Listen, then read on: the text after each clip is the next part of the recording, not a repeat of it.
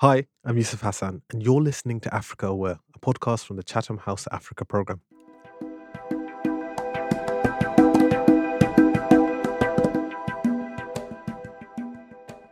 Welcome back to Africa Aware. On this episode, we'll be reflecting on the key messages from our Green Financing and Just Transition series that took place last year in the lead up to COP27. African countries face collective climate and employment related challenges. However, policymaking often remains regionally siloed according to different political, energy sector, and ecological realities. The Africa programme saw a need for transformational strategic thinking and context specific action from African governments, civil society, businesses, and financiers in their green financing demands and national implementation plans. That's what the series was all about. Events convened in Nairobi, Kenya, Libreville, Gabon, and Addis Ababa, Ethiopia sought to address this challenge. Across this episode, we'll be hearing key interventions from each of these conferences. This will be followed by reflections from three experts from the Africa programme. I'm very lucky to be joined by Paul Melly, Associate Fellow, Christopher Van Dome, Senior Research Fellow, and Tigisti Amari, Deputy Director of the Africa programme, for these reflections. We really hope you enjoy listening.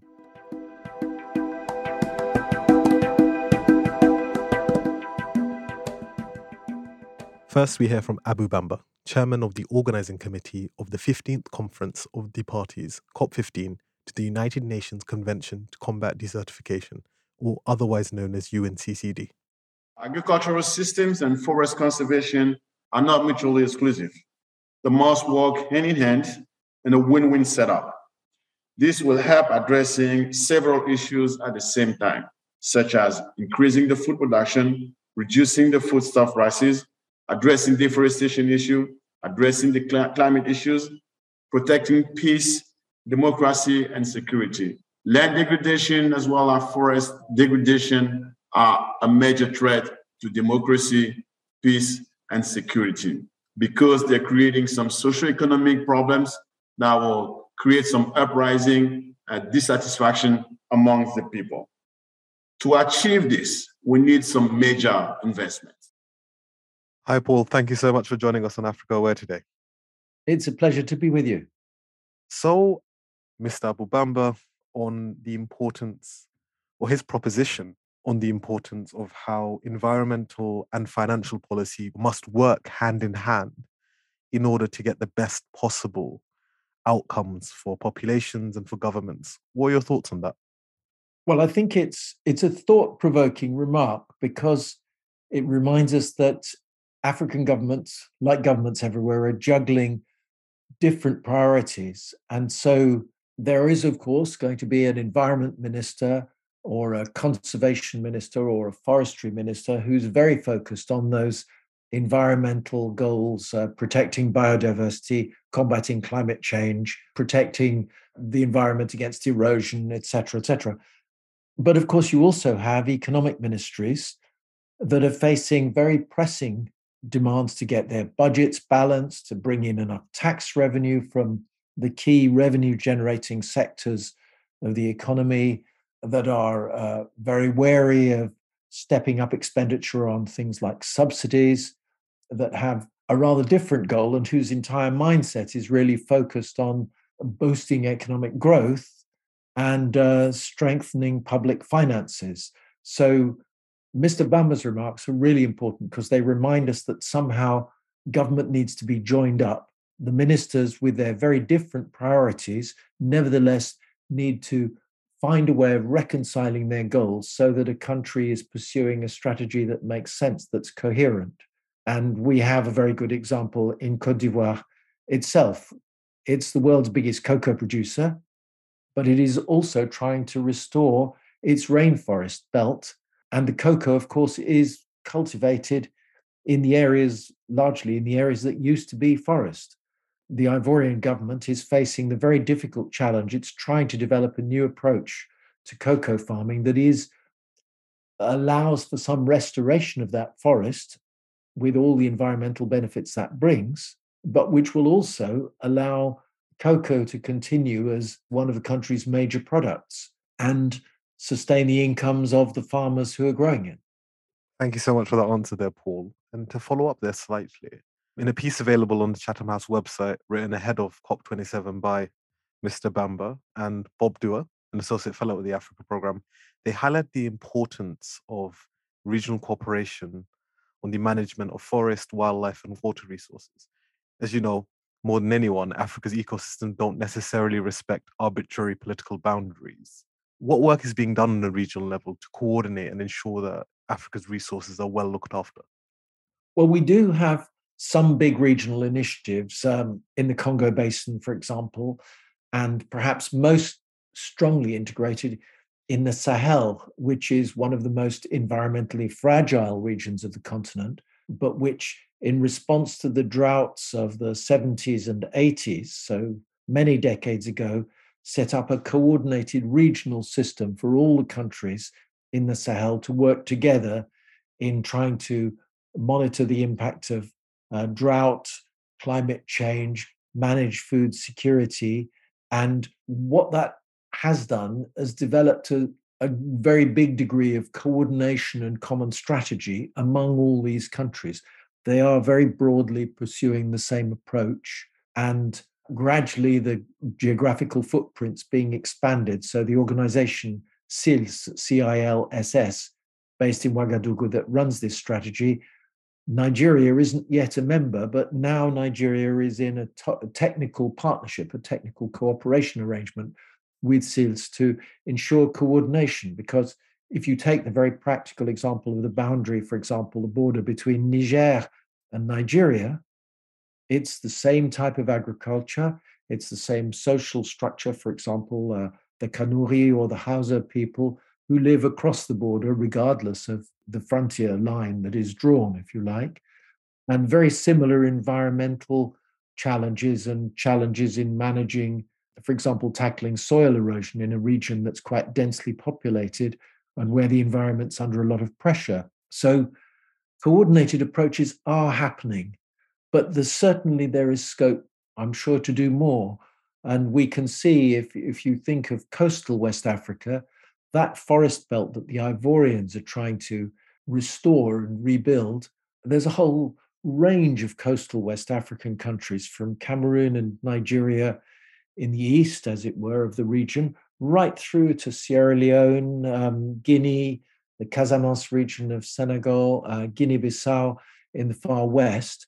In all of these countries, forest is under pressure from agriculture and those challenges of how to reconcile the protection of the environment with economic strategies to boost both economic growth and food security.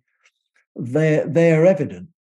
And if West Africa can coordinate policies, if the countries in the region can work together so that they pursue approaches that complement each other and fit with each other and develop common standards, as has already happened in the Sahel with these policies to combat drought and food insecurity, if the forest belt countries can also develop a shared approach, that will be more effective in protecting the forest and all the things associated with it, the biodiversity, the climate impacts as well.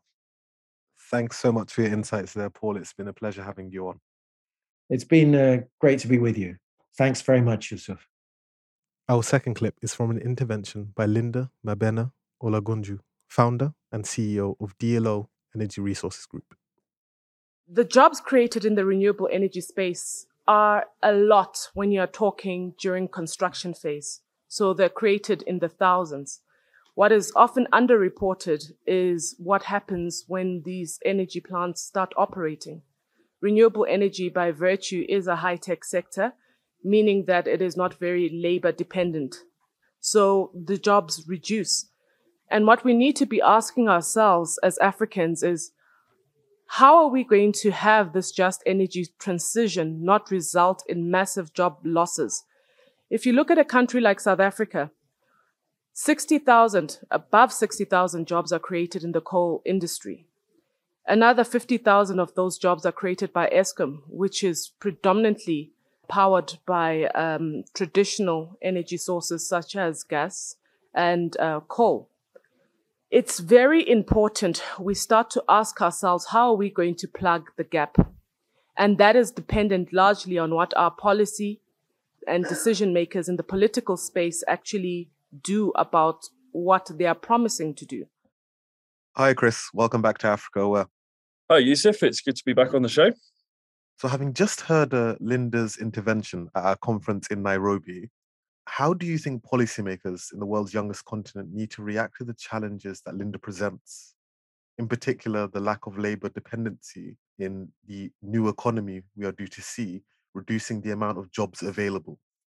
Yeah, it's a really important point. And I think, first of all, we were thrilled to have Linda Mabena Olagunju speaking at that conference in Nairobi, because quite often in these policy conversations, the voice of the private sector isn't particularly well heard. And she does, in South Africa, have an advisory role into government as well. So she's well placed to talk about some of these issues. And I think some of the key takeaways from that conversation in Nairobi, as well as the work that we've done across the continent, is that, firstly, this is an issue of context. There are some countries where the demands on job creation and demands on labor as part of the just transition are about reskilling workers in countries that already have significant power generation from fossil fuels. And in other countries, it's a question of upskilling. So there's not a single approach on this. And that's also reflected from African policymakers in multilateral negotiations, that different leaders are looking for different things. Now, in terms of that reskilling, there's a number of issues that are faced on the continent in terms of how is it that you can take a labor force that's skilled in a way to serve energy generation needs through existing capacity, particularly in a country like South Africa, where so much of the energy is produced from coal. So there's a lot of jobs in coal mining. I think that we've heard that in the clip from Linda. And there's a lot of jobs then in the power generation from that. So it's quite a job-intensive industry. And the reality is that a lot of green energy production isn't that labor-intensive. So that's one of the big questions that we were asking there. Another question around it is the impact on migratory labor, where you've got, for example, circular migration going to areas, again, for example, where energy generation is dependent on coal mining. A lot of those miners will be coming from all over the country or the region. And so there's a big question there, and some of the trades unions are already looking into how to deal with that, of how do you reskill a labor force that's migratory? And another question on the labor side is balancing local and international workforce. So a lot of the projects that are currently being looked at, there's going to be, certainly in the startup phase, a lot of companies will be looking at bringing in international engineers and constructors and contractors for the development of these projects. And so there's a big question as to how do you get then a skills transfer? How do you balance between local and international? And how do you put in place a plan right from the outset of the project for a transition from international to local workforce? And in many of these countries, there's actually restrictions on the number of international workers that you'll be able to bring in from the outset of some of these projects. So those are some of the key issues that we discussed through the project. And I think that overall, for policymakers, there is a real skepticism around some of the job promises from the just transition. There's a real skepticism over the figures that have been put forward by consultants and international advisors and others, of saying, okay, look, this is, here are the economic incentives for doing this. And that's partly because a lot of the jobs will be at the construction phase. As I say, these are not very labor intensive industries. There's going to be very high skilled workers required for the oversight and management of a lot of green energy projects. But the big demand for labor will come at the construction phase. And again, that the overall priority for policymakers is that labor forces will be local. And that's not just meaning local in terms of using a local workforce for that job intensive phase. It's also used local throughout the life of that project. So using local skills and contractors, using local resources for wearable parts and for maintenance and so on. Beyond all of this, I think for policymakers themselves then, if this is the aspiration of having green energy projects that are using a local labour force throughout the life of the project, then there's a real policy requirement there, which is for clear, coherent, and consistent policy on this. And this was one of Linda's big points, that at the moment there's a real stop-start way about this, and policymakers on the continent, there is a hesitancy on some of these big projects and some of these big issues around the energy transition, and that's kind of coming through in the way in which policy formulation is being conducted, and it isn't creating kind of long planning horizons for investors to come in and say, okay, we know what things are going to look like for the foreseeable future, and therefore we're confident enough to be able to put down money. And that's, I think, one of the key issues, is getting that consistency and coherence and creating an enabling environment to absorb some of these big investments in a way that benefits African countries and African citizens. Thanks so much for the robust reflection there. And to really ask a second question based on exactly what you just said and Linda's initial intervention, an element seen throughout the series, which you, of course, heavily involved in, was the importance of fair and sustainable job creation. Are you able to elaborate of sorts on why this framing was particularly important for the program in doing this series?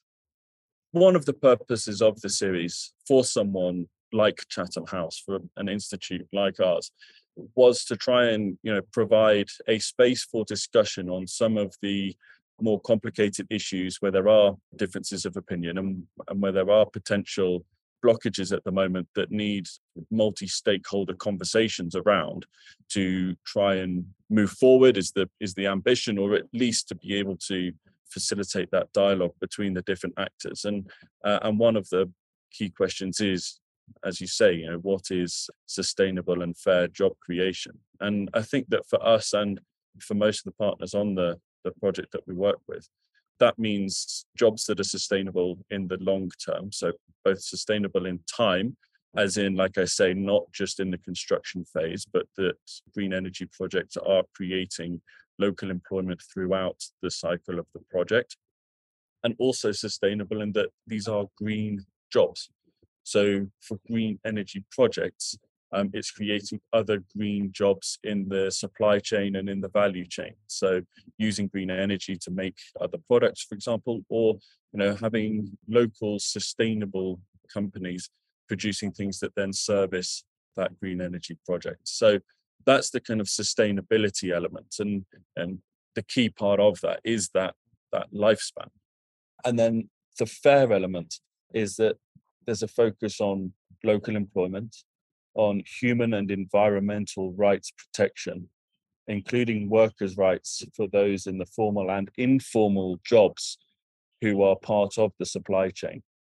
And so that's the fair element: fair wages, workers' rights, and ensuring that under the guise of the green transition, that this doesn't come at the cost of citizens' rights in the places where these projects are being put in. Once again, thanks so much for that, Chris. Looking forward to having you on the podcast again soon. Thanks very much, Yusuf. It's been a pleasure to be on again, and look forward to chatting again soon. And our final clip is from an intervention by Ambassador Joseph Asako, African Union Commissioner for Agriculture, Rural Development, Blue Economy and Sustainable Environment. I think the COP27 should be the COP of action and the COP of mobilizing resources. Otherwise, we in Africa will stop participating in the COPs because it's very expensive for our countries, and we go stay in the hotels, very expensive hotels.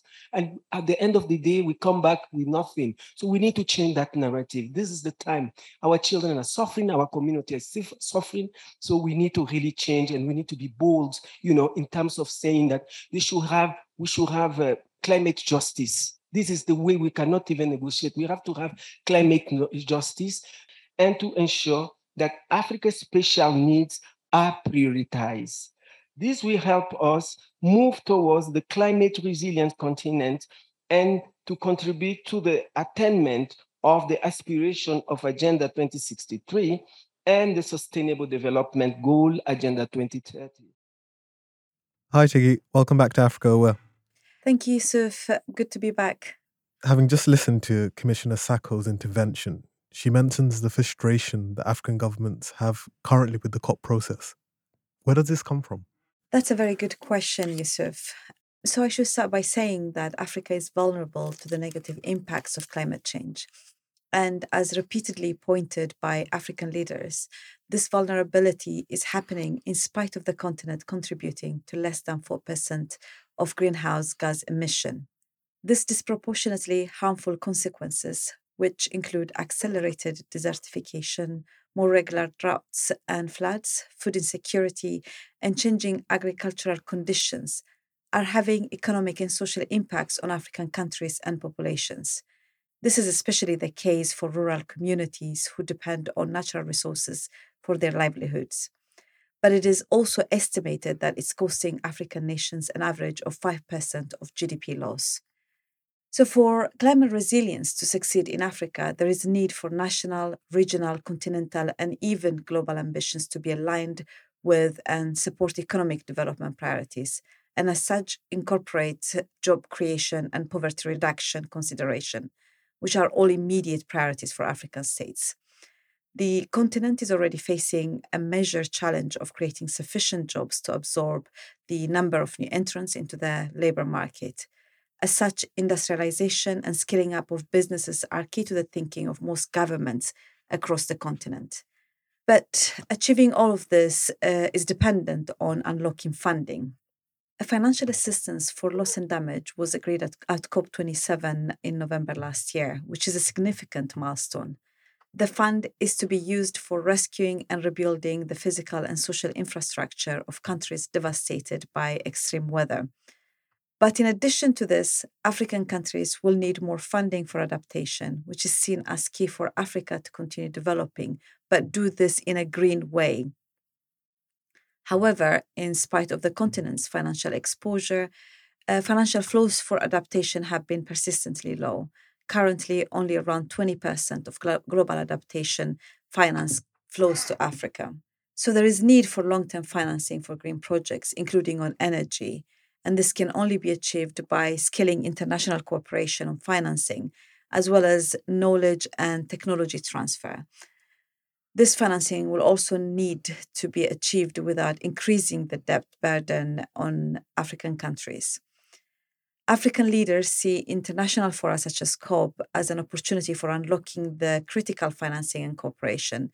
And Commissioner Sako's remarks are a reflection of the frustration over the status quo and the challenges they continue to face in advancing their agenda.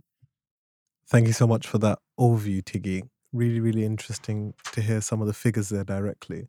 But when we're talking about the African agenda, we're not too far away from speaking about things like African agency. African agency being a big piece of work we have been focused on since 2019. How does African agency fit into this direct area of work, and how does it fit into the just transition? This challenge faced on climate change by African countries is a collective one, but policy and decision making often remains siloed. In order to achieve agency in climate negotiations, there is need for African leaders to speak with a common and unified voice. In an attempt to do this, the African Group of Negotiators on Climate Change, also known as AGN, which is an alliance of African member states that represents the interest of the region in climate change negotiations, was established at the first COP that was held in Berlin in 1995. But of course, heads of state continue to have the deciding vote on issues. Nevertheless, there's a need for better connection and coordination between different national, regional, and continental institutions, as well as between negotiators and government representatives. This was not always the case ahead of COP27, for example, where the views of some African governments and that of the negotiators differed.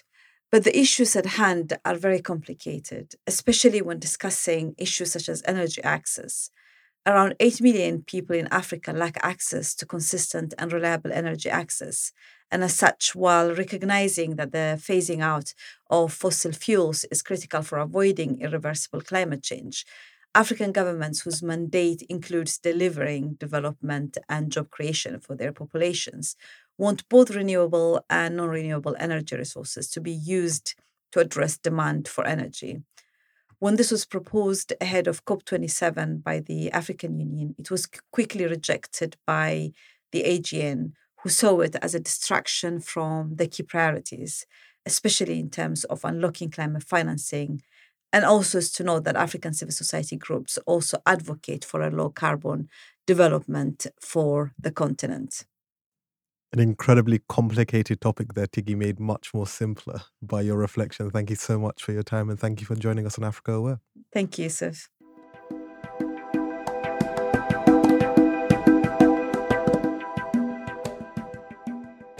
And that brings us to an end of Africa Aware. We hope you've enjoyed listening. Please do subscribe to us on the platform you're listening on to ensure that you don't miss an episode. And do leave a review, as that will allow others to find this podcast easier. Thank you for listening to Africa Aware. I've been your host, Yusuf Hassan. Goodbye.